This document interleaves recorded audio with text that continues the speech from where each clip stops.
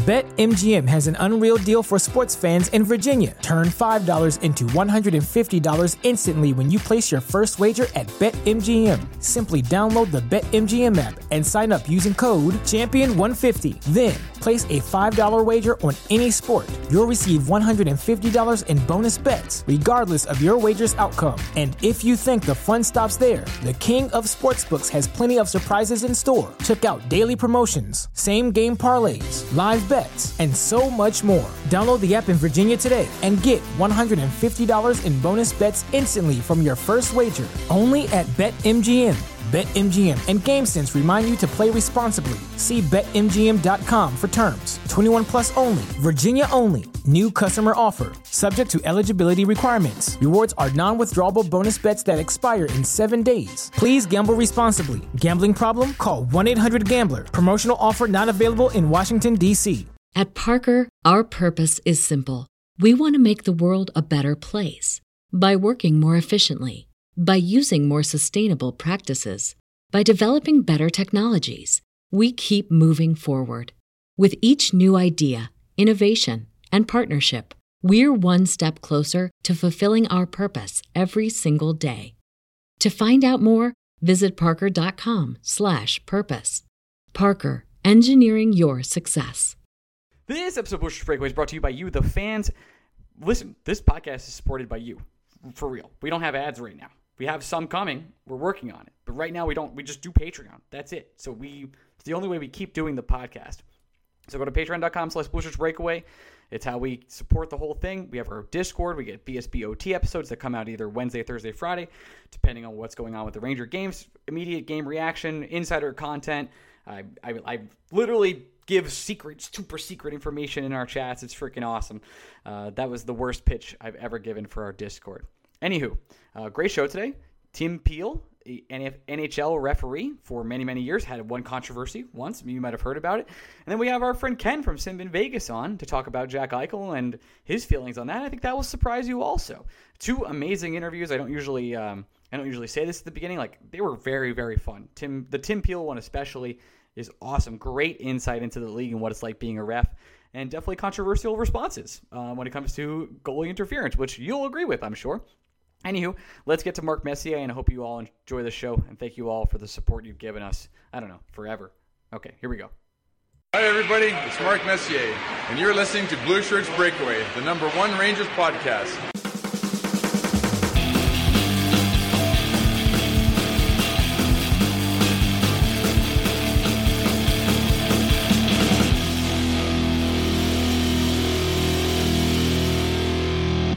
Hey, Butcher Breakaway fans. Welcome to the Butcher Breakaway of patreon.com/Butcher's Breakaway. I'm here with my co-host, Gregory Kaplan. I'm Ryan Mead. Greg, say hello.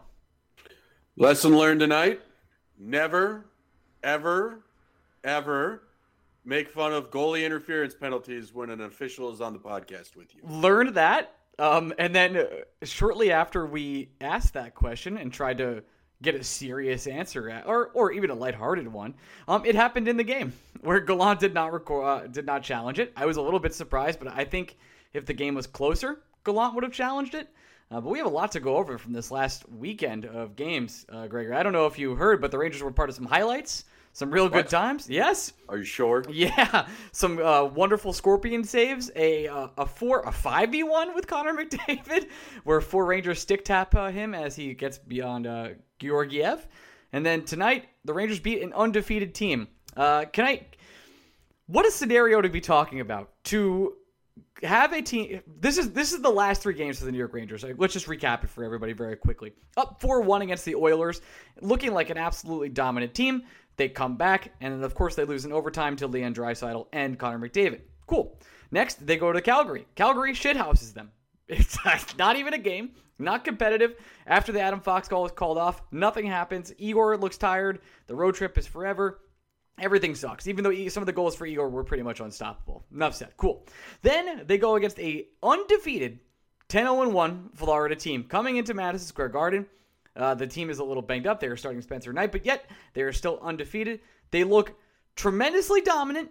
Well, I wouldn't say tremendously dominant. They let up 97 shot attempts, but they were in control of the game at a 4-0. They get a challenge. And then all of a sudden, in 26 seconds and under a minute, Florida comes back and makes it 4-3, and of course they don't make it easy. The Rangers look pissed walking off the ice. This team is a goddamn roller coaster, and I don't know how to handle it.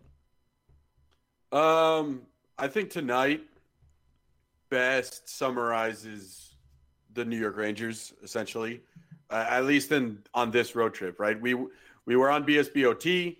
We said a good team finds a way to get 3 points against these challenging opponents. The New York Rangers got 3 points, but they managed to get 3 points in a way that makes you somehow feel worse. They should have beaten the Oilers flat out. That's a point the Rangers left on the table. I don't do moral victories in games like that. The New York Rangers should have won that hockey game. They did plenty to win that hockey game. It's a moral victory if they're up 3-2 and Connor McDavid scores that goal. That's absolutely going to be showed on his highlight reel, maybe like the first 3 clips for the rest of his career. But that's fine. When you're up 4-1 in that situation, you can't let those kind of games go. And apparently the New York Rangers just don't know how to play with a 4-1 lead is what it really boils down to on this one. But anyway, most dangerous in sports. You leave a point on the table there. That doesn't sit well with you. Then you completely shit the bed against the Flames. That doesn't sit well with you. And then when you start to feel better about the Rangers' performance, and again, this Rangers' performance is indicative of the Rangers' performances we've seen throughout the year, wherein, once again, the New York Rangers, this time they come through when it mattered and they put the puck in the net, but for the majority of the game, they are still getting lambasted 5-on-5. And it's an alarming trend. I can't say it's the players don't know how to play in the coach's system or anything like that, because it's just basic hockey. I don't think Gallant is doing anything completely revolutionary that this team shouldn't be able to understand by game 12.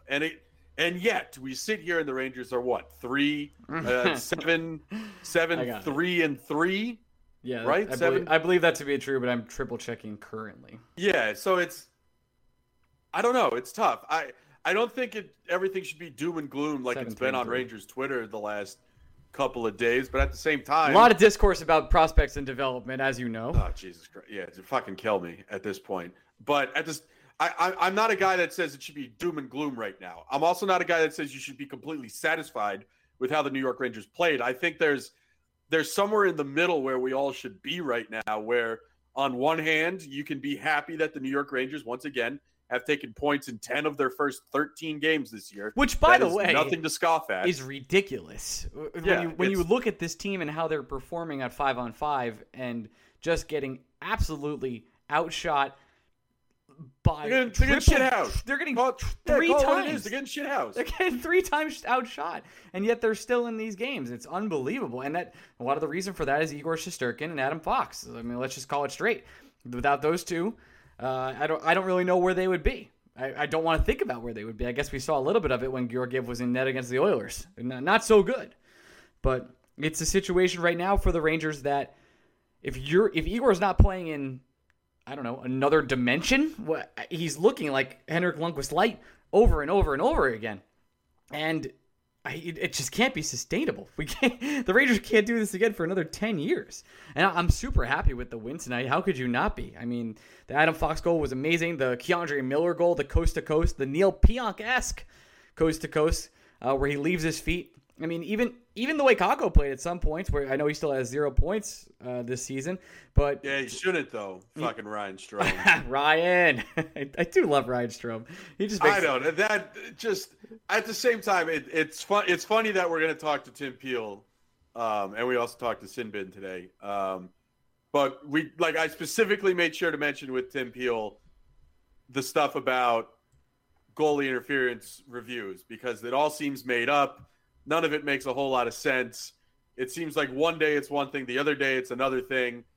And lo and behold, what do we get in the Ranger game? It's a goalie interference where, Strome's in the crease, but also Ekblad is kind of keeping Strome in the crease. So Strome, in a way, is getting interfered with because he can't move, which is then interfering with the goalie. And all it does is take a point off Kakko's ledger.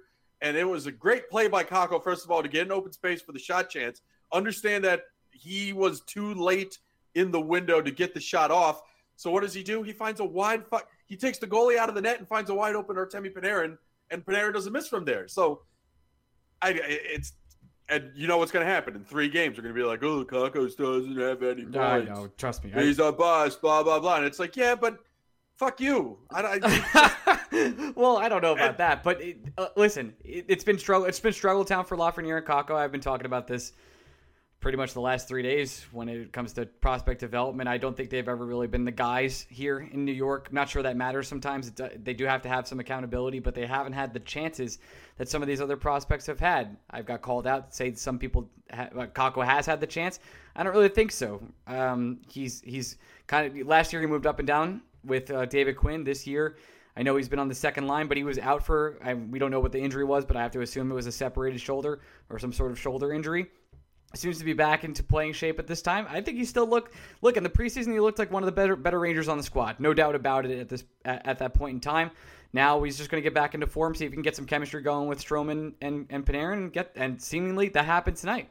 So I'm just going to wait for that development to happen and not freak out till, I don't know, the end of this year. If we still think that Kakko and Lafreniere look terrible by April, we can have that conversation. I promise. Well, I honestly think that the discourse that shocked me the most, because I've now heard about it. I did a Q&A with some of our Discord friends on Saturday morning, and before Saturday morning, I had not known that people had thought K'Andre Miller is playing like crap and might need a stint in Hartford. I was unaware that this was an opinion. I don't know if it's because I'm on Twitter less now that I'm not sitting at a desk all day at work or what. I legitimately did not know that there were Ranger fans out there unhappy, upset, displeased with the way K'Andre Miller has been playing, to a point where they're asking for him to get demoted. That blew my mind. And I think tonight, I hate using goals as the aha, see what I told you so kind of moment, but I've honestly thought K'Andre Miller has been fine at worst this year. And nights like tonight are exactly why you do not demote K'Andre Miller. He's very clearly one of your 4 best defensemen. And whether you think Braden Schneider or Zach Jones can easily slide into this lineup, or heaven forbid the kayak himself, who the Rangers clearly forgot about and now had to send on a conditioning assignment because they can't fucking trade him because it's November 8th and he's still fucking here. It's just, I was stunned that people were out on K'Andre Miller to begin this season. I don't know. This is one of those instances where I literally have to ask people, are we watching the same game? Because we cannot be, if that's the opinion you had of K'Andre Miller through the first 13 games I this think year. There's sometimes a situation that occurs. I've said situation a lot this podcast. My apologies. There's something that happens on the internet where someone will post some stats about K'Andre Miller and some effective charts that say he hasn't had a good game here or there. I think he was on the ice for 5 straight goals, and I think that was a big part of it. But the Rangers are getting crushed at 5v5. You're going to get beat at some point with that. K'Andre Miller is a great player. He's still 21. I think I'm going to do it. People forget how young K'Andre Miller is. He has some offensive talented upside to his game. He's not going to be a play driver, but it's there. He was a forward until like 2 years ago, everybody. He's a talented player, and you have to give those players time to cook. And guess what? K'Andre Miller got time to cook. I think he led 5v5 ice time among defensemen. Other than Adam Fox, I'm so sorry. K'Andre Miller last year, and K'Andre he's been solid this year. I have no problem with him. The 2 defensemen that have been liabilities on this team have been the Nemeth, I can't say it, Nemeth and Nils Lundqvist. And Lundqvist looked fine tonight in sheltered time, but the top 4 on the defense has never been my issue this season, like whatsoever. I'm sure that the stats that hey, K'Andre's been on for 5 goals in a row. He's blah, blah, blah. Those tweets, they circulate and people form their own opinion from there. But K'Andre's been fine. He's holding his own in a lot of different ways. And I know our friend Rob Luker, I'm sorry, I don't know why I called him Lurker. Luker has been trumpeting the Fox-Miller pairing forever. Maybe one day we'll see that. Who knows? Yeah, I don't know what else anyone's looking for from a young defenseman like K'Andre Miller. At some point, you're just asking for too much. And that's a you thing, not a K'Andre Miller thing. And I put my hand up. I did not realize it was a topic worth discussing on Ranger Twitter. I'm not saying like I don't know. That's never happened to me before, where something is happening I feel pretty plugged in. I have to be. We talk about this team so damn much that it's hard to miss anything. And for me to just straight up not just miss that one, but not even be able to understand the conversation that is having in regards to that, it shocked me. Like, I get the Kakko stuff and the Lafreniere stuff. To me, it's tired, it's worn out, it's overdone. I don't know how many times we can tell you that these guys are children, and I'm not going to worry about it until I have to worry about it. And that time is not now. It's not next year. It might not even be the year after that. They're being asked to do something they've never been asked to do on a team where they don't have to be the focal point of the offense. I think it was that guy left wing, underrated follow. One of the best. Chart. He has the chart that shows that Alexis Lafreniere is not just below pace of power play time to former top three picks. Literally is the lowest. But he is the literal outlier. He is the one that doesn't make any sense. I'm not saying that Lafreniere would have 100 points if he was on the power play, but Alexis Lafreniere, as a number one overall pick, is being asked to do something that no other number one overall pick has been asked to do. At least that's a forward.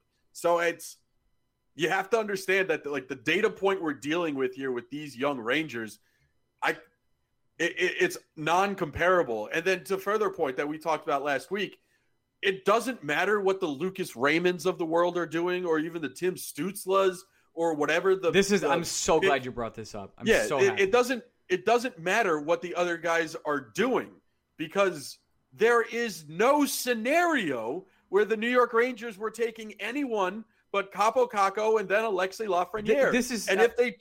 If they took anybody else, we would have been on this podcast calling the New York Rangers the stupidest organization that ever existed. And it doesn't matter if they were busts or the greatest things in sliced bread, the New York Rangers would have gotten the draft wrong. We're talking about two slam dunk picks where there was no other option but those two players. So whatever happens kind of happens. The New York Rangers made the right call. It's not like Kravtsov, right? Where the Rangers, they put their feather in a cap with Kravtsov. They liked their guy, but they could have easily gone for about 6 different players, whether it's Dobson or Wahlstrom or Bouchard, whoever you wanted to put in that spot. There are arguments that could be made that the New York Rangers made the wrong judgment on Vitaly Kravtsov or Elias Anderson or hell, Keandre Miller, Niels Lundqvist, Philip Hedl, guys who go at different points of the draft. But when you had the number 2 pick in a 2-player draft and the number 1 pick in a 1-player draft, you take those fucking guys. Like it's not rocket science. You can't use revisionist history on this and say, well, the Rangers, your development. You love Byfield, right? You are one of the biggest Byfield guys I know. I am. It would have been a mistake if the New York Rangers took Quentin Byfield. They would have gotten lambasted for it, just like you said. Yeah, absolutely. We would have been the ones doing it. Me less than you, but yes, absolutely. I probably would have called them out. You had to. It would have been one of the biggest stories in hockey history if they didn't take Lafreniere. He scored 200 points in 2 seasons. By the way, it's more than 200 points. He has offensive talent. The skating hasn't translated just yet, and it's there. He just hasn't found it yet. He hasn't got power play opportunity. I'm okay without having this conversation right now. The time will come, I promise. They're still young. They're going to develop. Let's talk about it March, April, if things are really, really still looking grim for both these players. But I would like to come back and revisit that at that point in time. But I'm so glad you said the Wahlstrom thing, because the Wahlstrom, like the way they handled Anderson and the way they've handled Kravtsov, like, yes, you can flame the Rangers for those picks. You could have at the time. And we did, by the way. That did happen. But not picking Kaapo Kakko or Lafreniere, like, yes, Lucas Raymond's a great player. Yeah, Zegras is a great player. I would love to have both those players. There's no scenario in which the Rangers would take them, exactly like you said there, Greg. Zero. And it's like a failure to understand. And it's the same people that are calling these guys busts that would have been the first people to say the New York Rangers are the dumbest organization in the world if they hadn't made the picks that they made. Oh, yeah. And it's just hindsight's 20/20. I get it. But at the same time, just take a step back and realize that literally you're the problem, not the prospects. I don't mean to call people out that harshly, but I'm going to do it because that's kind of my brand. Well, yeah, go on. But it's ridiculous. It doesn't make any sense. It's kind of, I'm trying to think of another sport example. If only the New York Mets made a slam dunk draft pick I have recently. an example I've thought about with this. So I wanted to throw this your way. There is a basketball player named Steph Curry. Maybe you've heard of him. Okay. I've heard of him. If he was drafted by the New York Knicks, is he ever Steph Curry? I don't know. Probably. I mean, we'll never know. But in the wrong hands, his early career ankle injuries are not handled properly. Totally understand. But I think if Lafreniere or Kakko were the number 1 and number 2 picks for Detroit, and they were the guys there, they would be putting up points. They'd both be on the power play. They'd be able to like run everything through them. Everything would run through Lafreniere and Kakko and whatever center they had. That would be their whole squad. And Dylan Larkin at that point, they would have these point totals. You'd be like, wow, these kids are really developing. The future will be here in a few years. Things are cooking. They're going to go to the next level. But since they were the 5th and 6th or even 7th and 8th options, sometimes the New York Rangers, and the development under Quinn, who was supposed to be a developmental coach, and he did do some great development for players like Adam Fox and Ryan Lindgren, but did not happen for those two players. It's on the Rangers a little bit developmental-wise to not get them to where they need to be. And that's a long-term issue. But they're not busts. They're not lacking talent. The talent is there. They have it all. It's unlocking the talent and finding how to use it. And I hope everybody we talk to, Greg, everyone we talk to says Gerard Gallant's one of the best coaches and one of the best guys there is. And I have to hope and I have to pray that Gerard Gallant could do this because you're locked into this Ranger team for quite a few years now. And Lafreniere and Kakko are going to be a solid part of your life for at least the next 7 or 8 or 9. Who knows? And it's not just that. And it's the point that I go to that we talked about last Monday. It's what are we really upset about here? I don't think it's the kids. I think the kids are emblematic of everything that's happening to this team in general. Like, was Alexis Lafreniere playing on the 4th line or Kaapo Kakko having a sluggish game against Edmonton the reason why the Rangers lost? No. Were those two players specifically the reason the Rangers lost to the Flames? No. Were those two players – Kakko did a lot of good tonight. Was he part of the solution tonight? Yes. So it's – what are you really angry about when you're saying that these kids are busts, in my opinion? That's what I'm really trying to ask these people that are so gung-ho about it. Like, Kaapo Kakko and Alexis Lafreniere, at this point in their careers, when they're playing on a team that includes Mika Zibanejad, Artemi Panarin, and Chris Kreider, they shouldn't be the guys you are leaning on to lead this team offensively. Should they be doing more? Absolutely. I'm not going to sit here and say that what they're doing is acceptable if you want to be a not just playoff hockey team, but a team with legitimate Stanley Cup ambitions. You need more from those guys, 1,000%. But they shouldn't be your bell cows. Your veteran stars need to be your veteran stars. And whether it's because you don't want to be angry at Artemi Panarin because he's literally the greatest thing since sliced bread, I get it. Another 2. Whether you don't want to be angry, I mean, you can't be angry at Chris Kreider. The guy's doing literally everything he can. We've had this podcast for a long time. One of our first episodes ever is Should We Trade Chris Kreider? I think it was episode 4. And he's still here. This is the hottest he's ever been. Legitimately. I am hard pressed to think of another instance where he's been more in tune to his game than he is right now. He's never been more consistent than this. And if he can keep this up, he'll finally be that scorer that we always wanted him to be. Those 30 But goals. the New York Rangers shouldn't expect him to. I think that's another important point. Agreed. This gets to our next point where we've talked about this many times before, whether on air or off air, where we should feel fortunate that the New York Rangers at this point in the season through 13 games are 7-3-3. That is good. We are not here to say that the New York Rangers are bad. What we're here to say is the New York Rangers are super fortunate, and you shouldn't be a team that rests on your laurels when things are going your way. There's something when they probably shouldn't be going your way. Agree, but I don't want to call this the Gerard Gallant effect, but there might be something too. Like, yes, Greg, I think you and I can agree on this. The analytics do not like the New York Rangers. The stats don't. No, especially at 5-on-5 offensively. They actually hate them. And on top of that, I would say their shot scoring, everything about the New York Rangers game has looked not great. It's not been aesthetically pleasing a lot of the time. It's been hard pressed, but they've been winning games. I think that's the Gerard Gallant effect.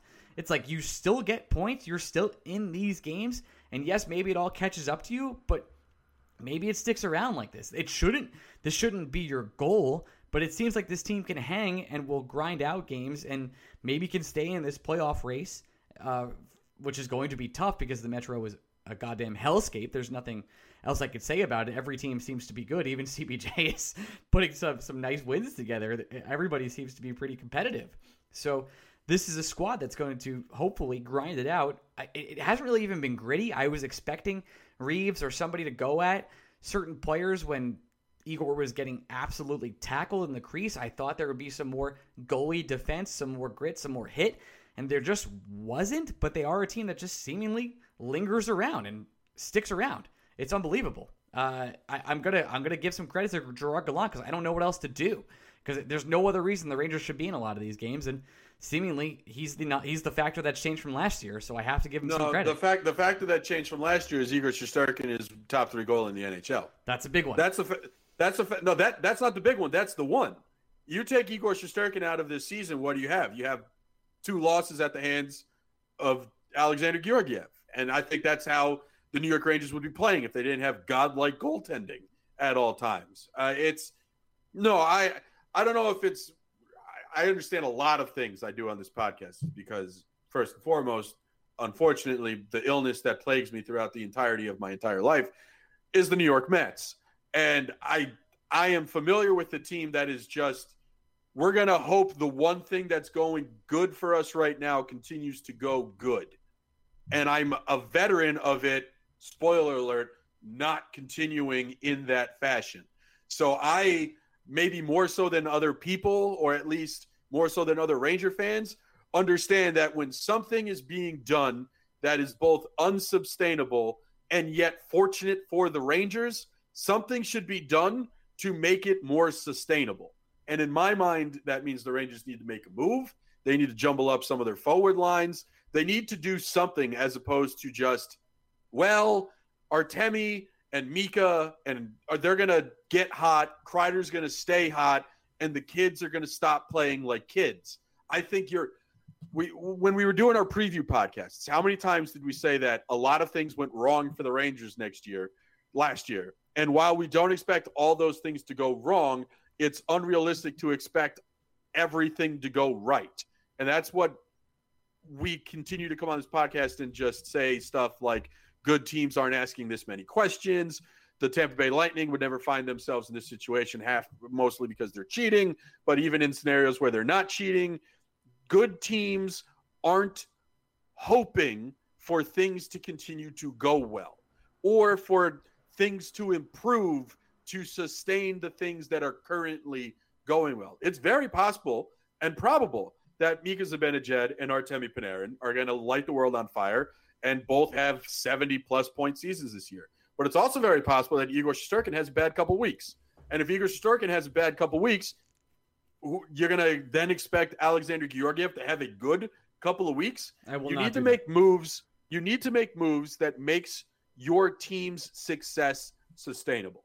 And that's what I need to see from the New York Rangers. I need to see Gallant mix up some of these lines. This is only the 3rd game this season where the New York Rangers have scored 4 or more goals. That is concerning at this point in the season. Again, when your team is built to be this top heavy and the top is not carrying the weight, you gotta do something to say it is fortunate that we have started off this well. This division is even harder than we thought it was going to be. And in order for us to maintain our position or even gain ground on the teams ahead of us, we have to supplement what's currently here. And that's what I need to see from the New York Rangers, probably before the new year. I don't think this team can just wait around until January 1st and decide what it wants to do. They need some offensive help. The Rangers are 31st with 25.7 shots a game, tied for last with a minus 79 differential. It would be the last time they averaged a team averaged under 28.5 shots a game was 1999. So, I mean, that's pretty good. That's pretty good. You could be happy about beating the best team in hockey. Please sit here tonight or tomorrow morning, wherever you are, and enjoy that the Rangers are in the position they're in, because it's amazing that they have gotten to the place they're at. What Greg and I are telling you is that this bridge might collapse. It might fall down. I don't think might is the word. If things continue to go this way for the New York Rangers, there may be a 500 hockey club. And again, there's recent example of this. Look at the Mets. They spent 109 days in first place this year on the backs of really great pitching and hoping that their offense came around. The offense never came around, and the pitching stopped being great, and the Atlanta Braves are World Series champions. So it's not like we are citing an example from recent history that is far-fetched or hasn't happened or doesn't exist. Just because it happened in a different sport doesn't belittle the fact that it happened. I am asking the New York Rangers to do the bare minimum, which is be smarter than the Mets. That is not a high bar I am asking you to clear. I think it's the lowest bar I could possibly ask you to clear. It's like me asking the NHL to just give a shit. If that's all I'm asking you to do, you got to come up with a good reason to not do it. And right now, again, the people that want to be happy the Rangers have taken points from 10 of 13 games, I'm all for it. The people that want to be super negative that this Ranger team looks flat out bad at certain times, I can't defend it. I'm saying there's a middle ground here. There's nuance that we could be having in this conversation. We can agree that this cannot continue, all while also being appreciative specifically of Chris Kreider, Adam Fox, and Igor Shesterkin that they've gotten off to this good of a start. I think you said it best there. Want to do some 5 stars and we'll get to our interviews? Let's do some 5 stars and then we'll get to our interviews. 54. This is from Matty Jack Legend, who, by the way, is giving away tickets to the Henrik Lundqvist game. If you haven't... He's a madman. He's a madman. I retweeted him. You can go follow him on my Twitter. He'll be giving away, or trying to give away with a contest until it happens. So go follow him. All right, now that we did that. 54.16% of our cap space is taken up by Trouba, Mika, Fox, Panarin, and Kreider. With the exception of Fox and Panarin, there's a crowd that thinks the Rangers did a terrible job with cap management. Kreider was signed before Lafreniere was, though. Trouba was signed before Fox was known as Limitless, and if Mika was given the contract, then who was? Is it fair to say that that this isn't all the Rangers' fault? No, and we've talked about the Chris Kreider stuff a lot. Yeah, everything comes back to Kreider. I don't think it has. I've continued to say this time and time again. I don't know if people just think I'm like Trouba's underrated right now. I don't know what's going on. Not just right now. I've been underrated. He had a rough first season, but the last 2 years, again, he's another guy that's been no worse than fine. I understand you're paying him $8 million. You want him to be a little bit better than fine, but he's been very good. And I can't imagine the New York Rangers without Jacob Trouba. It would look pretty terrible. But this all comes down to Chris Kreider, because if the New York Rangers don't win the lottery, I think we're looking at the importance of Chris Kreider entirely differently. If you want to be upset about cap management, it essentially comes down to deciding that you needed Barclay Goodrow instead of Pavel Buchnevich. That's it at the end of the day, right? That's your cap management. You decided you needed the hard to play against, defensively responsible bottom 6 winger as opposed to the offensively talented, game driving top 6 winger, because the top 6 winger was going to cost you roughly $2 million more a year.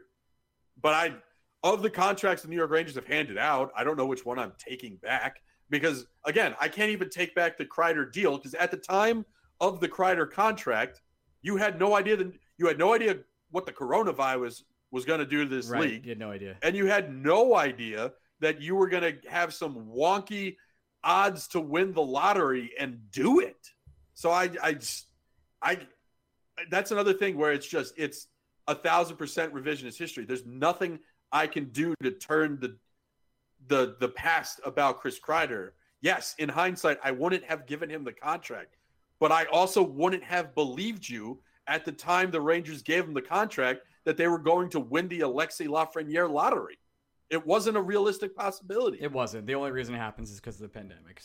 And now everyone's calling him a bust and everyone's pissed he's on your team, even though he was literally a lottery. Literally the lottery. Okay.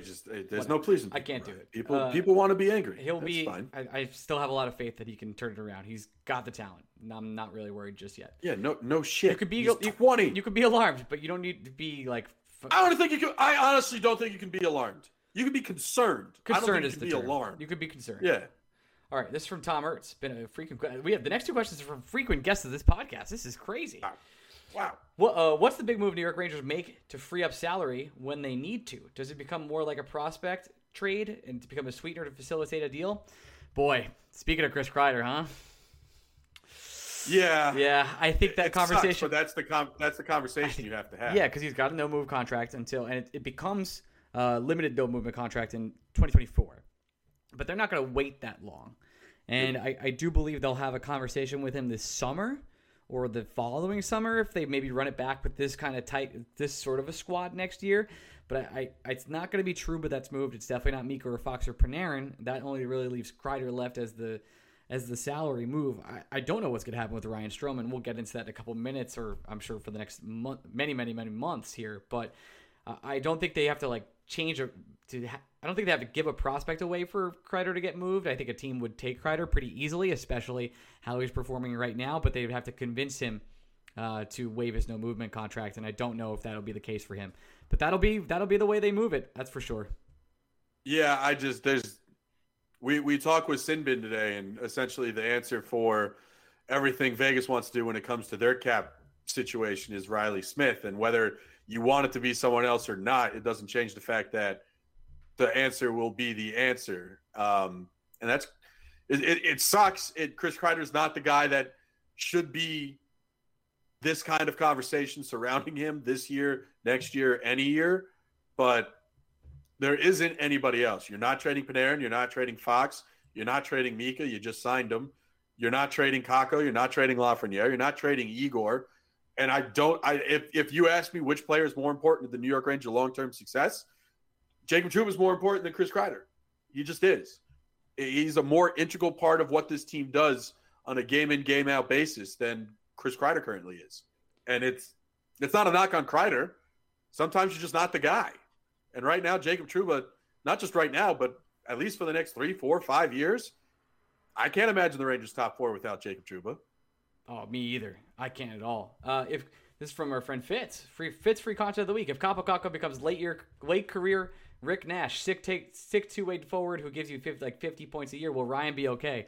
I did this to myself, and I fully expect that to be Kakko's career. I would take that right now. I'd sign up for it right now. I'd sign the check right now. Yeah, and the podcast will keep going on, too, because I'll make sure to make fun of you for it every single fucking day that we're on this fucking podcast. As you should, as I make a joke later. This is from Chris from Florida. What changes would you make to the forward lines to help generate offense? I have one simple suggestion. I would not have Barclay Goodrow anywhere near the top 6, period, end of story. Correct, and I've been saying it, I'll continue to say it. I need Panarin and Zibanejad to play together until they're both so scorching hot that I feel like I can break them up to make my lineup longer. We live in this crazy upside down world where Filipino being out. We should talk about Filipino being out. Oh wow, we haven't even done that yet, huh? Jeez. Yeah, I'm 35 minutes in. We want.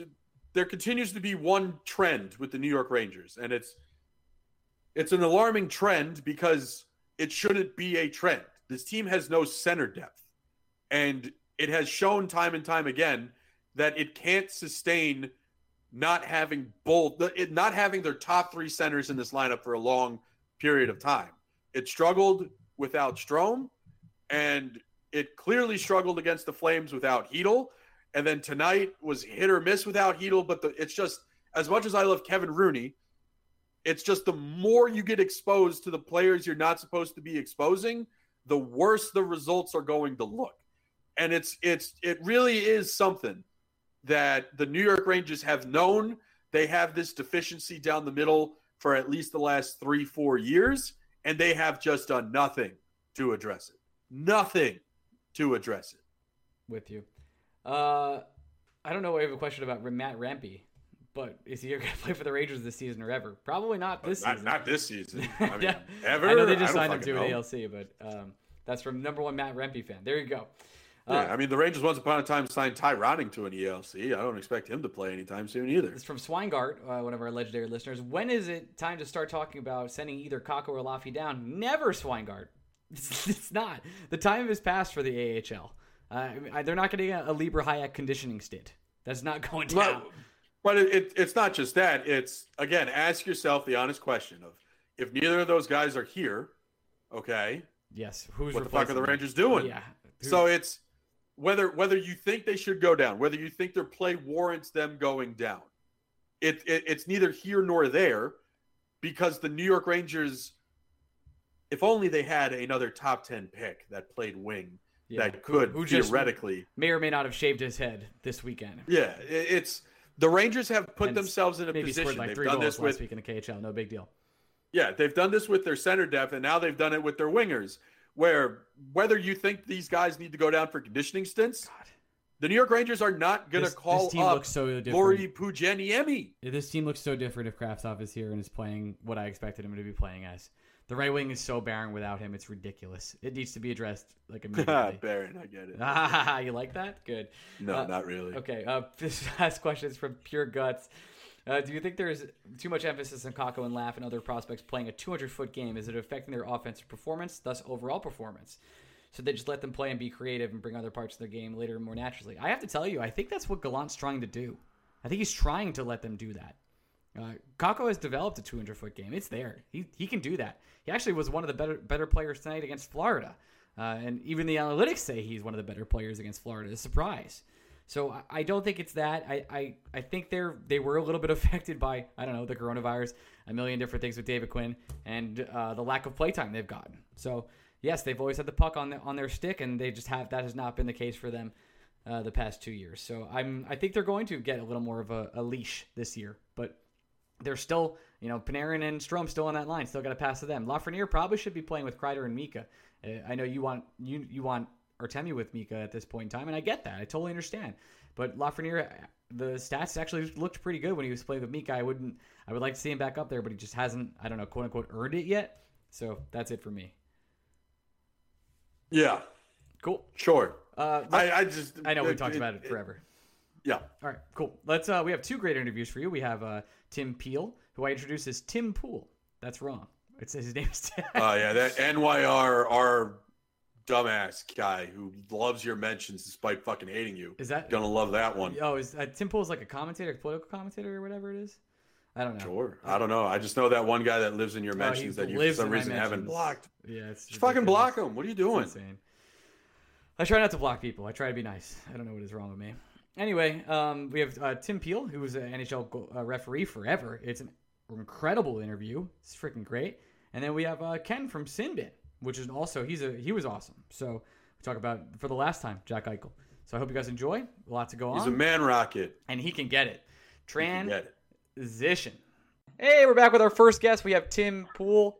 Why did I say Pool? That was weird. I'm so sorry, Tim. He's with Daily Faceoff. You were an NHL referee forever. Tim, how are you doing tonight? And NHL, I guess. I'm good. Thanks for having me on tonight. I have a great first question for you, which all Ranger fans want to know. The first penalty you ever called was against Mark Messier. Why do you hate the Rangers?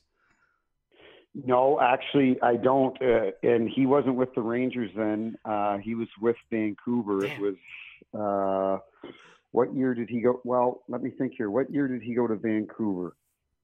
2004. Did he go to Vancouver? Yeah. So the first penalty I called.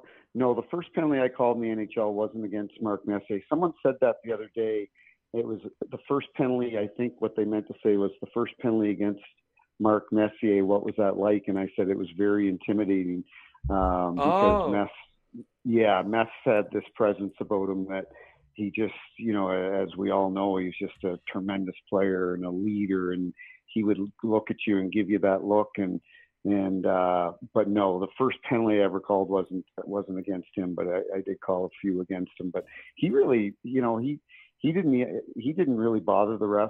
He just played his own game. He was too focused on leading and playing hard and winning. So, but I did love working in New York. It was one of my favorite buildings. It was probably my favorite building to work in. And before my incident went down, you're allowed to pick the last 3 or 4 cities of that you want to work in, favorite buildings, and I had 4, and they were going to be, my 4th game was going to be in Montreal, but because of COVID that wasn't going to happen, and then my 3rd game was going to be in Philadelphia. I loved working there, and then obviously my last game was going to be here in my adopted hometown of St. Louis, but my second game, my last game was going to be in New York. I loved working there, so it was just a phenomenal building to work and be a part of.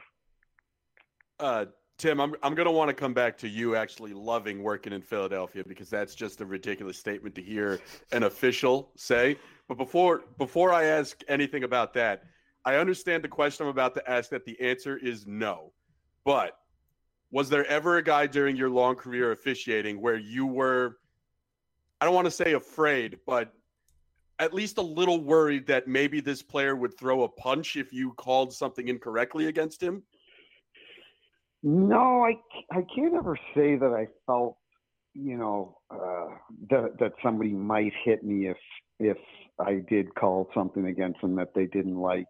There were obviously many opportunities, or many times where, I remember I waved off a goal in Montreal one night. Carolina was playing there, and the call went against Carolina in Montreal's favor, and Rod Brindamore, who is, doing obviously a fantastic job in Carolina and was a great player. And he snapped, and I thought for a second he could break his stick over my head at any moment here, but just because right. of the seriousness of the game, and he disagreed with me so much. But no, the players, they especially back years ago, it's not that the young players now, it's not that they don't respect the refs. I truly believe that most of them don't even care about having a relationship with the refs, because they're so focused on their own game. Even when I refed Connor McDavid, I would have to strike up a conversation with him. He wouldn't come over and really ask questions about certain calls and so on, because he's just focused on his game. And it was different years ago when we would build relationships with players, but right now that's kind of going by the wayside. And I think it's just a result of our society and how things have just changed that way. Would you say there was a particular Ranger that was sort of hard to referee, and was it Sean Avery? See, it's funny. I liked Sean. A lot of people didn't. I refereed him in the OHL when he played for Owens. I think it was Owen Sound that he played for. And I had Sean, from when he was a junior hockey player up through the NHL. And he came over to me one night at Madison Square Garden, and he kind of was looking, I guess, for my approval. And he's like, "Hey, Pilsy, how am I playing tonight?" I go, "Aves, you're playing fantastic. Like, you're doing awesome." And he's like, "We should go out after and have a few beers." And I thought about it, and I'm like, you know what, my luck, I'll get on page 6 with Cindy Adams, sitting there having drinks with Sean Avery, and probably not a good look considering I've been in trouble with the league before. So, but I liked Sean, and he's the type of guy a lot of teams wanted him to be on their team, and players hated playing against him. So, Tim, to circle back a little bit about Philadelphia being one of your places to referee, when you're on the ice and we're sitting at home, we're sitting in the arena, it's impossible to hear if the home crowd turns against the officials. You hear the ref, you suck chants, you hear all that. When you're on the ice, are you able to employ the mechanism essentially and drown it all out, or is it playing as the playlist to the game that you're refereeing? That's a great question. No, I relished it. I loved it. I thought it was fantastic. It created emotion in the game. Philadelphia, the reason I liked, New York, Philadelphia, Montreal, is because they were knowledgeable hockey fans. They knew what was going on. And if I messed up a call in Philadelphia or New York, the fans would get on us. But, for example, when I worked in Atlanta, they would just yell for the sake of yelling because they didn't really know what was going on. So I loved working in cities where, obviously the Canadian cities are knowledgeable, but the American cities where they really knew the game, and they really, it was passion for them, passionate. And so Philly, there was a guy, he's still there. They call him the sign guy, and he's got 20, 30 signs. He sits behind the goaltender, the visiting goaltender, and he holds up a sign or insert puck here, et cetera. And I'd come out in the ice, and he'd go, Peel, you suck, and so on. And so one night I was known to go out and have a few drinks after the game, and he showed up at Chicky and Pete's, and he introduced himself, and we just hit it off, and drank until we closed the place. And that was about 12 years ago. And then every time I'd come back to Philly, welcome back, good to see you. He'd hold up the sign. I'd give him a little fist pump as we were doing the first or second lap around the rink. And I just loved working there because they loved their Flyers like you guys love the Rangers. And I love cities like that. It just it's what makes our sport, to me, the best sport in the world. Well, I'm going to go a little bit opposite here. So obviously you had a great experience there. Was there ever a game you called where you felt like you had to sneak out of an arena, like through secret tunnels? I'm sure there was a few of those. You know, I know that I missed a goal on the King in Madison Square Garden, and it resulted in the game-winning goal. And it's back before we had goalie interference, and I forget what year it was. And you know, a lot of people think we would just leave the game and go back to the hotel and have beers with our, you know, fellow officials.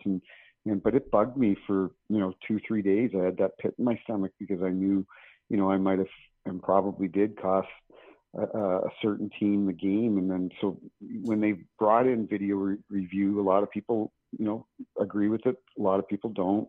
But it's a good thing because now when our officials go on the headset, and they come back and they go, we've got no goal because of X, Y, and Z.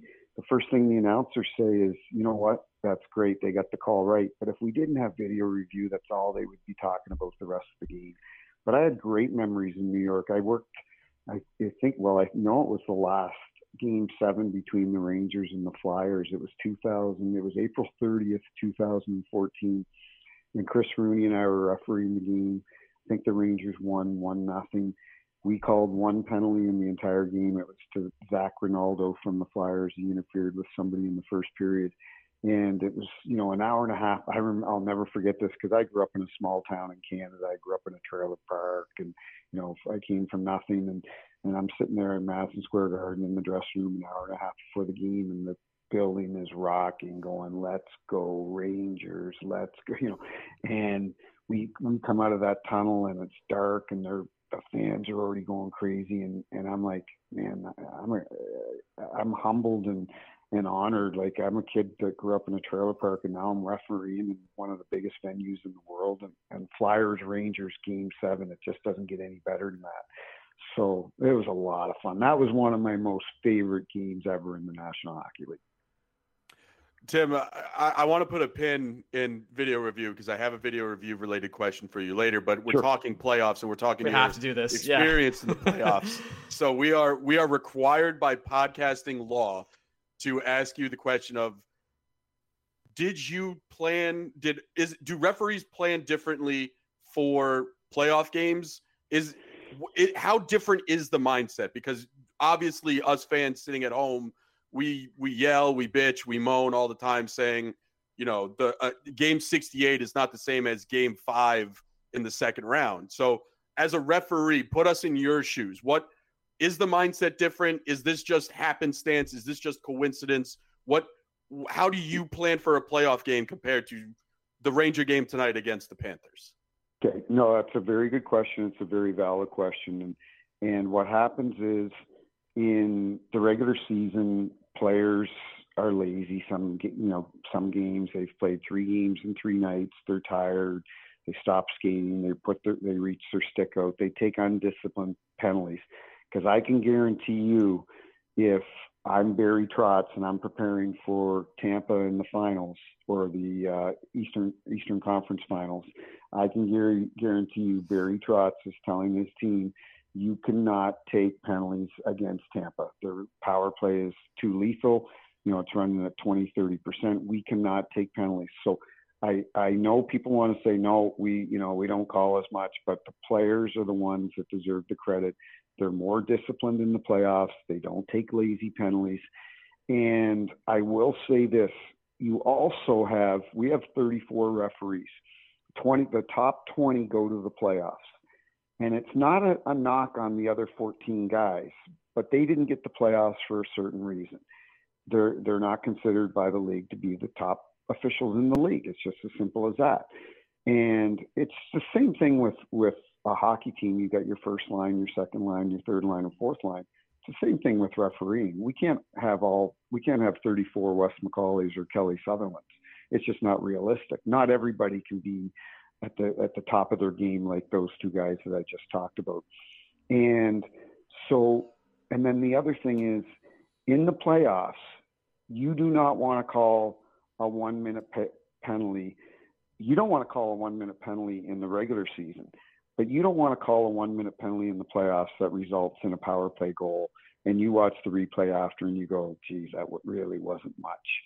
So come playoffs, A, you've got the players are more disciplined. B, you've got the top refs working. And C, they make sure that they go out there and call good NHL quality penalties, which they should through 82 games. But you're also talking 1,200 games throughout a season, and there's going to be mistakes made over 1,200 games. We're talking about a smaller number of games when we get down to the playoffs. But Tim, was there ever a moment where I totally get and understand I don't want my whistle to be the thing that determines the outcome of this game, especially in the playoffs. But did you ever have a moment where after the game you were more reflective and thought to yourself, maybe I put it in my pocket a little too much. Maybe I should have been a little more assertive in that game. Maybe had I called this game a little bit more aggressively, the game itself would have followed a more natural hockey timeline? No, I never felt like that. The only time that I ever reflected after a playoff game was if I knew that I had made a weak call and it probably had a deciding factor in the game. Because if I wasn't noticed out there, the players didn't notice me, they weren't complaining, I called the standard that I was instructed to call, then I never thought after the game, geez, I should have called more penalties because maybe a certain team would have won because of power plays. I would never. That's not how I would think. I was more reflective of, if it was a bad call or two calls that I made that determined the outcome, it had a direct outcome on the game, then that's when I would be upset and it would really bother me then. We did put a pin in the replay conversation, but do you think there should be more replay available to NHL refs or even teams for video review, or is that just really up to the discretion? I think we're good now. We had the play in St. Louis a few years ago where Timo Meier gloved the pass in the second round. He gloved the pass to a fellow Shark. They put the puck in the net in overtime, and it wasn't reviewable, and you had the players able to see it on the iPad. You had all the fans in the building looking at the replay. You had everybody from the United States to China that saw it on TV, but the only four guys that weren't able to look at it were the four guys on the ice. And quickly they changed that at the beginning of next season. In St. Louis, that is actually, ironically, the year they came back and won that series and then went on to win the Stanley Cup. So, we have video review for headshots. People think it's really easy to call headshots, and it's one of the most difficult penalties because it's easy when we watch it on replay. Every call is easy when we watch it on replay. But at full speed, when somebody's checking somebody, did he get him in the shoulder first? Did he get him in the head? It's really difficult. You've got to have a great sight line on it. You can't guess. And we're in a position that we can review that. And if we overreact, which we shouldn't, but if there's going to be times that we do, that we can take that penalty off the board. And it's the same thing with the double minor. I used to hate it. It didn't happen to me much, but it happened a couple times where, the Ranger guy would I thought high stick the Flyer guy, but it turned out it was his own teammate's stick from the Flyers, and we weren't able to review it. And all of a sudden now the Rangers are short for 4 minutes. Right. And it's the worst. It's the longest 4 minutes of your life because the whole time you're thinking, please kill it off, because at the time, Alain Vigneault or Quinn are saying it was his own stick. And as soon as they say that, you're like, geez, you're so mad at yourself because NHL officials, I took a lot of pride in how I worked out there. Did I make mistakes? Yeah. But I was fortunate enough through player polls and so on. They would always rank me very high, and it was because I took pride in how I worked and that I wanted to, make the product better, but I wanted to make the game fair and safe. And I'll tell you a quick story, and not to keep you too long tonight, but when my incident went down and I flew home, it's easy for your friends to reach out to you and call you and so on. But David Clarkson, who played in the NHL, he played for 4 teams. He hated referees, hated them. Him and I battled his entire career. And so I'm driving home the next morning from the airport, and my phone rings, and it's David Clarkson. And as soon as he said his name, I for a split second, I go, "Holy shit! He's gonna say that good. It looks good on you. Never liked you, etc." And he goes, "I just want to let you know, I just got off the ice here in Denver. I'm retired here, and I was playing with some ex-players, and we're talking about your incident and what happened, and we think it's a travesty what went down." And he said, "I just want you to know, I know I was difficult to officiate, but," he says, when we were in the dressing room and we knew who the ref was, I knew I had one of the best refs in the league, but I knew I had one of the fairest refs in the league." And he said, "I just wanted you to know that." So it was those type of phone calls that made me feel better, because that's all I ever wanted to do. I wasn't Andy Van Hellemond. I wasn't Kerry Fraser or Bill McCreary, but I wanted to be a hard-working guy. I worked the playoffs almost every year in the league, that I was in the league. Somebody that the league could rely on and say, "We know what we're going to get. He works hard. He calls a fair game." And at the end of the day, that's all you want to be known for. That's fantastic. And I just wanted to say that's fantastic, because the next question I ask is going to be one that most people who watch hockey have a hard time with. And while we're talking video review, I got to ask you, Tim, goalie interference. What the fuck is it? How do we determine it? I think it's pretty simple. If the attacking player has taken position in the crease, and the goalie is unable to properly play his position, I'm kind of reciting the rule book, but I know the rule pretty good, is that if the goalie is unable to properly play his position, he doesn't have the forward does, or whether it's a defenseman or a forward, but a player from the other team does not have to necessarily be making contact with the goalie.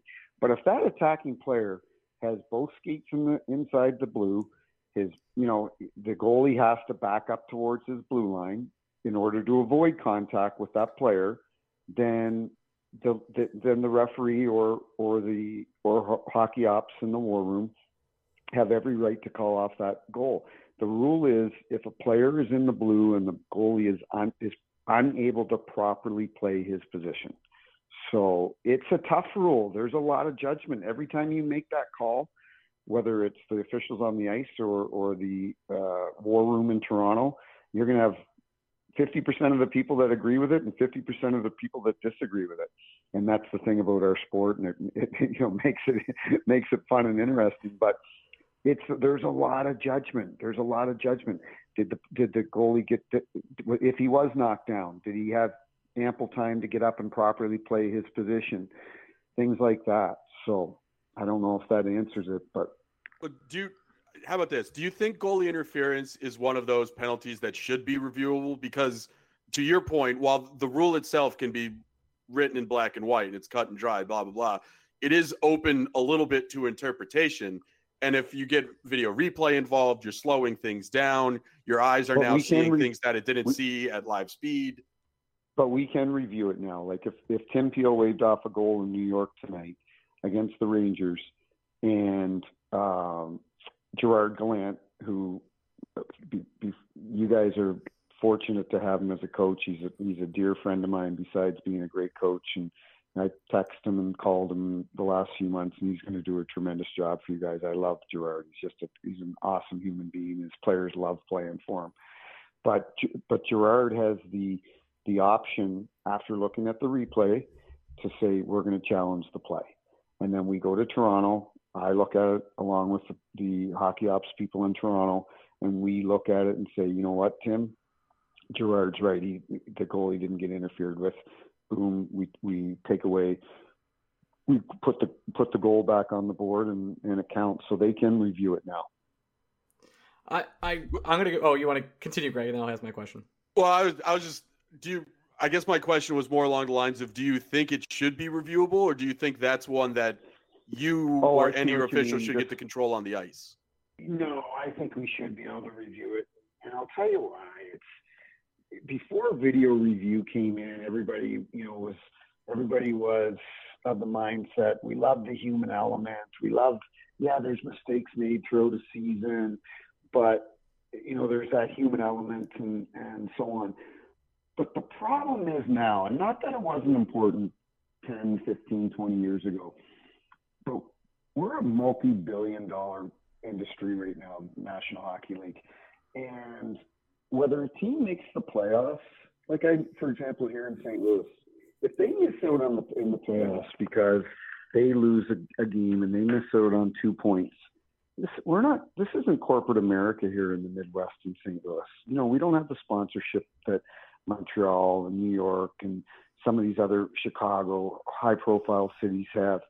So for Tom Stillman and the ownership group here in St. Louis, making the playoffs is a big deal. And if they miss the playoffs because the referee on the ice wasn't able to review a goalie interference call, that would be really unfortunate. So I think at the end of the day, it is a sport, but it's also a business now. And we're talking about millions and billions of dollars that can be determined by a certain call. Final question from me, Tim. It's a two-parter. So you've joined Daily Faceoff. Tell us a little bit of what you're doing there. And I saw that you scored a goal with your feet. Do you still have that puck? I didn't score it with my feet. That's the one.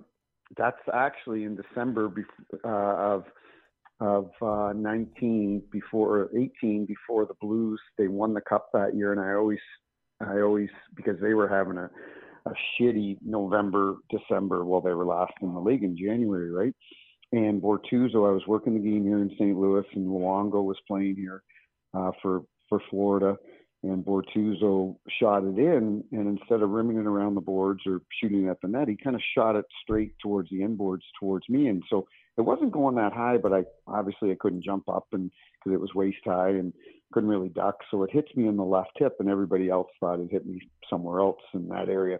And I was in the left corner, and it mysteriously somehow went all the ways across the goal line and beat Luongo on the short side. So I'm a little shaken up. I hit my head in the boards. I come back out, lose. Like, Luongo's one of the best guys ever. And he's like, Pilsy, are you okay? And I'm like, yeah, Lou. I go, I'm good. But I said, you know what? I said, for the rest of my career, I'm going to be able to say I scored on Roberto Luongo. So after the game, they brought me in the puck. I'm looking at it right now. I've got it in my office here at the house. And that's so hilarious. The funny part was 2 or 3 nights later, I'm working in Chicago, and Florida's there. And Florida started Reimer that game. And Lou comes right up to me. We're skating around for warm-up, and Lou comes right up. He goes, Pills, he goes, they won't even start me now when you're roughing our games because they're afraid you're going to score on me. And we laughed, and yeah, a lot of funny stories. But I joke with Bortuzzo, because I live here in St. Louis. I'm like, I said, that changed your season. I said, it changed things around for you. So the funny thing was, so that happens in my, I'm from Canada, but it happens at my adopted hometown in St. Louis, and been here 20 years. And I get home and I'm having a glass of wine, and my wife's like, you're unbelievable. Like, you're one of the only refs to ever score. You scored in St. Louis for the home team. So my phone is literally blowing up. Like, I can't keep track with it. And Gretzky sends me a text. That's and he amazing. Goes, he goes, you're only 741 goals shy of Hully now, he says. And I laugh, and Gretz and I still laugh about that. So, well, I want to give you a chance because we got to get out of here in a second. But what are you doing for Daily Faceoff now, and what's going on at the site over there?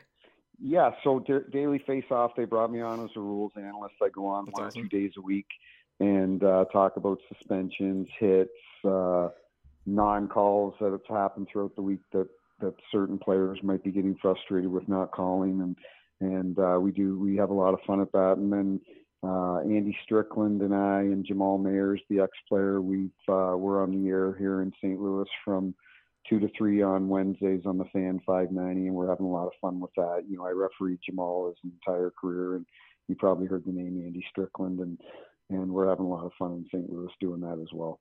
I can't thank you. Tim, last question for me. Who settle it once and for all? Who wins mano a mano, you or Gene Steratore, in best rules analyst that is currently going in their sport? Gene's pretty good. I like Gene a lot. I think he's doing a great job. And so I'm going to give the edge to Gene now. But he's been retired for a few years. He's been able to perfect his craft for the last few years. So give me some time, but it's only been a few months. But I'd love to do something like that as well. I think it'd be a lot of fun. And I think the fans, TNT hired Don Koharski, which was a no-brainer. You know, he should be in the Hall of Fame. He worked 11 Stanley Cup Finals.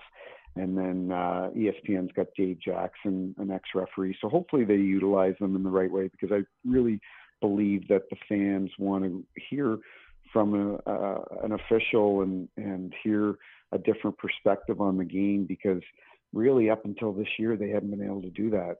And I had to stay quiet until September 1 because of my contract and so on. And since I've been a little more vocal lately and been on Twitter and commenting about calls and different things, they don't agree with me. But they've really, I think, liked the fact that, hey, there's somebody out there that can give us an opinion that actually knows a little bit about what he's talking about. And so it's fun. I enjoy it. And I appreciate you guys having me on here. And anytime you want to have me on again, I'd love to come on. I love the Rangers and the city, and I'm rooting for Gerard Gallant this year. He's a great man, and so's Chris Drury. I have many more questions about Gallant at a future time, but I appreciate your time so much, Tim, and have a wonderful night. Boys. Thank you, man. I appreciate it. Thanks for having me on. No problem. Bye-bye. Take care. Bye-bye.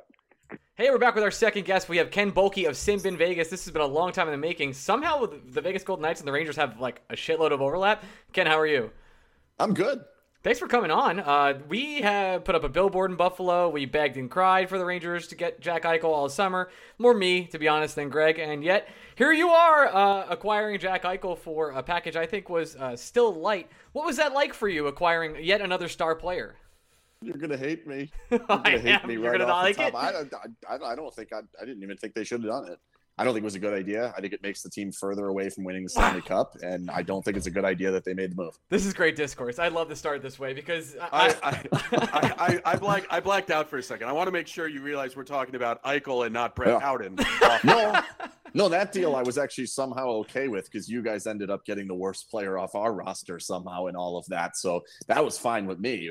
This one, and it's not really about Eichel. It's not even about the package. It's just there's a salary cap. Like, I'm not 100% sure the Golden Knights are aware of that. They've basically been ignoring it for years. There actually is a salary cap. And if they want to use all the players that they have currently, they can't. So because this crazy rule that's called the salary cap, I don't know. We'll see. Ken, I think it's bad. Counterpoint to your point, because it's a fair point what you're bringing up. But Tampa Bay? Question mark? Tampa Bay, yes, I hear you. However, Tampa Bay did this with a player that's been there forever, and they were winning without said player. And they had just won the previous Stanley Cup with Steven Stamkos playing like 5 minutes and scoring a goal. Literally like 5 minutes. Yes. Yeah, but I don't think it's the same. Like if Jack Eichel's going to be out the entire season and then suddenly step in with a brand new team in a brand new system and play his very first game, and with a brand new neck, right? Like, that's you're getting peak Jack Eichel to win this Stanley Cup? Like, I just don't think it's realistic. Maybe next year, but then the salary cap exists. See, the Rangers also realized the salary cap exists, and in turn, they just traded Pavel Buchnevich, kept $8.5 million open, signed Barclay Goodrow for 6 years, and then we're like, we're not doing anything else. So, very cool. Where are they at currently? I believe I think we're, what are we, $7 million, $8 million under the cap? Something like that? See, that's fantastic. Oh, we don't do anything with it, because next year... hang on. Next year, we have to pay Kakko, and we have to pay 0-point Kakko, by the way. Too, but see, this is where this is what we've been screaming at the Golden Knights to do, and this is why I still want to throw my shoe at Evgeny Dadonov. Cap space gets bigger and bigger and bigger as the season goes on. So once you get to the deadline, you're going to have like $15 million worth of cap space, and then you can buy off players. You'll be able to buy 2, 3, 4 players at $5 or $6 million worth. and do it in a spot where you know they can help you, where if you do it in the offseason, you don't necessarily know what can help you. I actually like that move better. Now, they have to actually spend the money. If you sit there and go into the playoffs $7 million short, okay, then that's useless. Well, the Rangers were in on Eichel the whole time, despite what many other reporters said. It was finally reported afterwards that the Blues refused to send him to New York. Surprise, not really a big thing. That's fair. Yeah, I mean, listen, I get it. Go Bills, I guess. And in this situation where, well, I mean, the Jags, come on. That's embarrassing. But in this situation, so you're kind of like Toronto light now. What is the expectations for Vegas moving forward? A team that's gone deep in the playoffs many years in a row, started off with a bang, have continued to do it, fired their coach, who's now our coach. Where are you at in Vegas? Do you want my expectations or do you want the Golden Knights' I want your opinions. That's why you're here. I think they're about to win or they're about to lose in a different way. In the past couple of seasons, and really, I mean, the first season was, wacky, get to the Cup final. The second season, they get cheated because, sorry, Tim Peel, who was on before me. He was. Refs suck. They're all terrible. All of them have no idea what they're doing, and none of them actually know the rules. They're all terrible. Every ref is horrible in every single sport. Sorry, Tim Peel. Tim Peel actually seems like a cool dude. I listened to some of that interview. Cool as fuck, which was annoying. He's fantastic. Nonetheless, referees all suck. Sorry. So that's what happened in the second year. Then the last 2 years, they actually lost based on inability to score. They ran into teams that decided, these guys can't shoot it into the water, from a boat. So let's just let them shoot it off the walls all day. And that's what happened. Well, now they're going to do it a different way. Now they're going to lose because they don't have any depth. Now they're going to have a situation where they're going to have some guys towards the top of the, roster be able to score. And then they'll inevitably go what we call cold, but really it just means the other team's focused on stopping those guys and forcing the other guys to beat them. And you'll end up seeing them, get smoked by third and fourth lines and probably even second lines at different times by turning the puck over in their own zone and having some of the issues that they've had currently. I think, to me, building the team like Toronto, building the team like Edmonton should, in theory, set you up to fail like Toronto and Edmonton. So, Ken, there's no need to continue to go over the Eichel package. So let's talk about the next step of the Eichel package, which anyone who watches hockey, anyone who follows, you don't even need to follow the Vegas Golden Knights to know that it seems like the inevitable shoe that's going to drop is Riley Smith. Yeah. What do you expect that to be the case? Am I missing something that's a little bit more obvious? And more importantly, are you going to be okay if Riley Smith is moved out to make room for the injured Three Musketeers? So you're right that is the inevitable piece. There's only one way that something becomes more inevitable than that, and that's if they can potentially get rid of Evgeny Dadonov, who they got for no reason, and I'm still trying to figure out why, and they paid a price for him, and I don't know why, and he has term, and he's way overpaid, and he stunk in Ottawa, and now he stinks here. If they can find someone to take him off their hands, he would actually be a better option. But I don't think that's going to happen, seeing as they were unable to give away the reigning Vezina winner for absolutely nothing. Well, they got Mikhail Hakkarainen. That still seems weird. Just going to say. Superstar. No, it's not weird. Like, what's weird about it is that the Golden Knights do not understand the salary cap exists. Like, if the salary cap didn't exist, they would have gotten a first-round pick for Marc-Andre Fleury. But it does exist. So, therefore, everyone knows you're in this cap crunch. You have to give this player away. And there you have no option. The same thing's going to happen here. I think Riley Smith's going to go for – they'll be lucky to get a 6th or 7th round pick for an expiring contract the Rangers player are who's very linked good. To him. Yeah, Extremely. and they should be. And Gallant loves him. And you will love him too. He's an awesome player. He's very consistent. He does everything you can possibly ask for. And he's one of the few guys that when you come playoff time will do the same thing he does in the regular season. He doesn't disappear. The other one's McNabb, another expiring contract. Eventually he would probably go, but he doesn't make all that much money. Between the two of them, that's still not enough for Jack Eichel. Like, they still have to do more. So it's going to be tough. I think they're going to try to play the injury game, not with Eichel, but with everyone else. They'll just try and find $9 million worth of injured players between March and the end of April. That's what I think they're going to try and do. But if they have a situation where maybe nobody plays hockey for a month in the month of February and everyone's healthy, then they're going to have to go down the path of trading off players for absolutely nothing. And some other teams are going to get better steals than the Golden Knights got on Eichel. So you covered Gallant for a long time. Before we recorded, you talked about how you kind of had a mini relationship with him. We went everywhere. We went everywhere, Ken, to try and find people to talk shit about Gallant before he became to the Rangers. Everyone seems to like the guy, like a serious amount. The players seem to love him. We haven't fallen in love yet, but I'm assuming we're going to, because so far it's been a little bit of a lukewarm reception from Ranger fans. Everyone loves the guy. Explain to me what it was like covering him. Give me some rundown here. Oh, he's the best. I mean, he's one of the most genuine people you can ever meet. I'll give you a good example of kind of who Gerard Gallant is. So for a while there, before the Golden Knights hired their coach, they were kind of linked to a number of different people. Alain Vigneault was one. There was a lot of noise about potentially John Cooper getting fired because they were about to miss the playoffs, and then, they did, and that was kind of a mess. They ended up not firing John Cooper. And basically, the moment they decided they were not firing John Cooper, they hired Gerard Gallant, and they had hired him after interviewing him in December. This happened in about mid-April. So all this time, we had kind of been talking about, well, this is a little weird. Why interview this guy and then hire him later? Like, he's clearly not your first choice. Did they pick their second choice? Is this the guy they want? And we're writing all this and talking about all this and whatever. So I get to the press conference where they introduced Gallant, and I go up to the press conference afterwards, and I go and shake his hand. I'm like, hey, I'm Ken from Sinbin. And he says to me, and I swear to you, this is a direct quote from him. He goes, hey, you're the fuckers who think I wasn't going to get the job. What? And I go, yeah, that is me. Nice to meet you. Wow. He goes, well, I don't read any of it. My wife doesn't. I go, sure, you liar. And he looks at me and just starts laughing and shakes my hand. And we were talking about other stuff.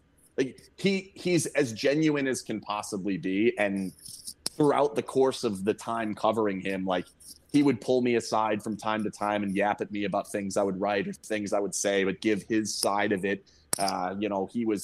He understood how to play the game with the media in regards to, like, how to deal with questions that he didn't like, how to make sure he was kind of molding the questions he did want. He's very good at that. And I think you can tell based on the way that the players react to him that he's very, very honest in regards to, like, he will tell you you're not playing well enough or you need to do more of this or whatever. And the players respect that. And in both cases, and I'm still trying to figure out why this happened, but both Florida and Vegas, he ends up going out unceremoniously. So I don't know what's going to happen in New York. That's why we tried to find people to say bad things about him, Ken. It was like, we couldn't understand. Well, I don't have anything bad to say about Gerard Gallant yet. I mean, it's only been this is game 12. I'm sure I'll find some. I found worse things to say about nicer people, but I do have to I have to scratch a scab a little bit with one thing you said there, Ken, where you called Gerard Gallant brutally honest, and I'm sure he's brutally honest to the players, but help me square the circle about how Gerard Gallant has essentially said two things since he's been Rangers head coach. One, I'm going to have a captain, and two, young, talented players don't play on my fourth line. So explain to me why the Rangers don't have a captain, and explain to me why Alex Lafreniere played on the fourth line. Because you can't like that portion of it to what he says to the media and the fans and all that. He just says whatever fits in that particular moment. And then if that changes, he just doesn't care that he had lied about it previously. And he'll just flat out say, like, I don't really care what I said before. This is what it is today. And again, like, I think, there's a part of that where you're like, okay, well, I don't like that lying part of that. We have worse, lying that goes on in this organization. That he was actually the most honest of those, and he did that stuff all the time here. But I think I understand where you're coming from there, and you're going to see some problems. There are some issues with how he goes about rolling out lines, how he goes about falling in love with certain players, and there are adjustment issues or over adjustment issues at different times. But as a whole, I think the key to me is, like, all systems in the NHL are fairly similar. I don't think anybody's running anything crazy. There's no Bill Belichick's in this league. So because of that, you really need a guy and a coach that the players really want to play for. And this guy has always been that. And I think will always be that. He's a player's coach, and he will probably forever be a player's coach. No, I will also say, Ken, I don't mean for it to sound like I'm angry that Gerard Gallant is lying to me. I think it's fucking hilarious, because I'd much rather have a guy just lie to my face as opposed to just telling me about how he needs to get pucks deep and needs to stop playing East-West hockey. Oh, he'll blah, do that blah, blah. too. Yeah, but the straight up ability to lie to not just any media but the New York media, that's fucking hilarious. Yeah, that deserves like an Emmy of some kind. Yeah, he doesn't give a shit. It's great. He definitely pretends to hear questions and then purposely misinterprets them. For sure. Yeah. He a lot of times he'll ask the question again so that he can come up with time to how can I misinterpret this? Okay, well now we know that. Now we have that down. When are we gonna not like Ryan Reaves? Because we've enjoyed the experience so far. When are you gonna need to win a game? Interesting. So the fans like have really turned on him, I guess, like is what you were saying when you were covering him. Brett Howden's our version. Oh no, the fans loved him the whole time. But like no, because he's terrible at hockey. We knew that though. The reason fans love him is because he does things that fans love. I personally don't understand why fans love these things. Like I like hockey because it's crazy fast and they have unbelievable skill and they do crazy shit with their hands and it's amazing. I don't need to see two guys on skates punching each other with helmets on. Like if I want that, the UFC actually is the home in the same building as the Golden Knights play in. Like I can see really cool fights, and I used to cover the UFC. Like the fighting in hockey is complete dog shit. So to me, like he does no good. And then there's this belief that like no one will take a run at your players if you have. Well, okay. Well, the Golden Knights are 12 games in, and no one's taken a run at anyone yet. Last year, that was nonstop when they had him. I think he actually stirs up more controversy and more shit than without him. And then again, he's not good at literally any piece of hockey. Forechecking, backchecking, hockey IQ, shooting, defending, stick handling, skating, whatever you want. He's not good at it. I hear all that, but my counterpoint is he makes me laugh. And I'll give you that. like that, in like any good relationship, sometimes it's just about how you feel, and he makes me feel good. I like winning. We do too, but we're not going to do that. That's just my favorite thing. Like my favorite thing in all sports is when my team has more points / goals / runs than the other team. You've enjoyed being a Vegas fan then. Yeah, it's been good. It's been good until they get to the point where they can't score, which is fun. But, or they get fucked by the ref. Now this guy, he does the opposite. He was better in first year. He scored a game-winning goal in the conference final. Well, let's have a couple things clear here. It's not exactly like you guys upgraded from what you got from the New York Rangers. And you like winning. So I need to teach you how to win Brett Howden discussions because we perfected it. Let us help you out, Greg. Go ahead. There's a stone cold rule. It sounds like you're already tired talking about Brett Howden. He takes up too much of your waking conscious. You don't want to do it anymore. So here's the rule. You want to say something bad about Brett Howden? Don't. Repeat this phrase. He's a man rocket. He can get it. But first you have to say legally speaking. And legally obligated to tell you this. He's a man rocket and he can get it. That's it. Brett Howden is a man rocket and he can get it. That is one good-looking dude. He's going to fucking clean up on the strip, if you know what I'm saying. Yeah. But he's bad at hockey. That's it. So instead of trying to talk about his hockey, talk about the thing he's good at.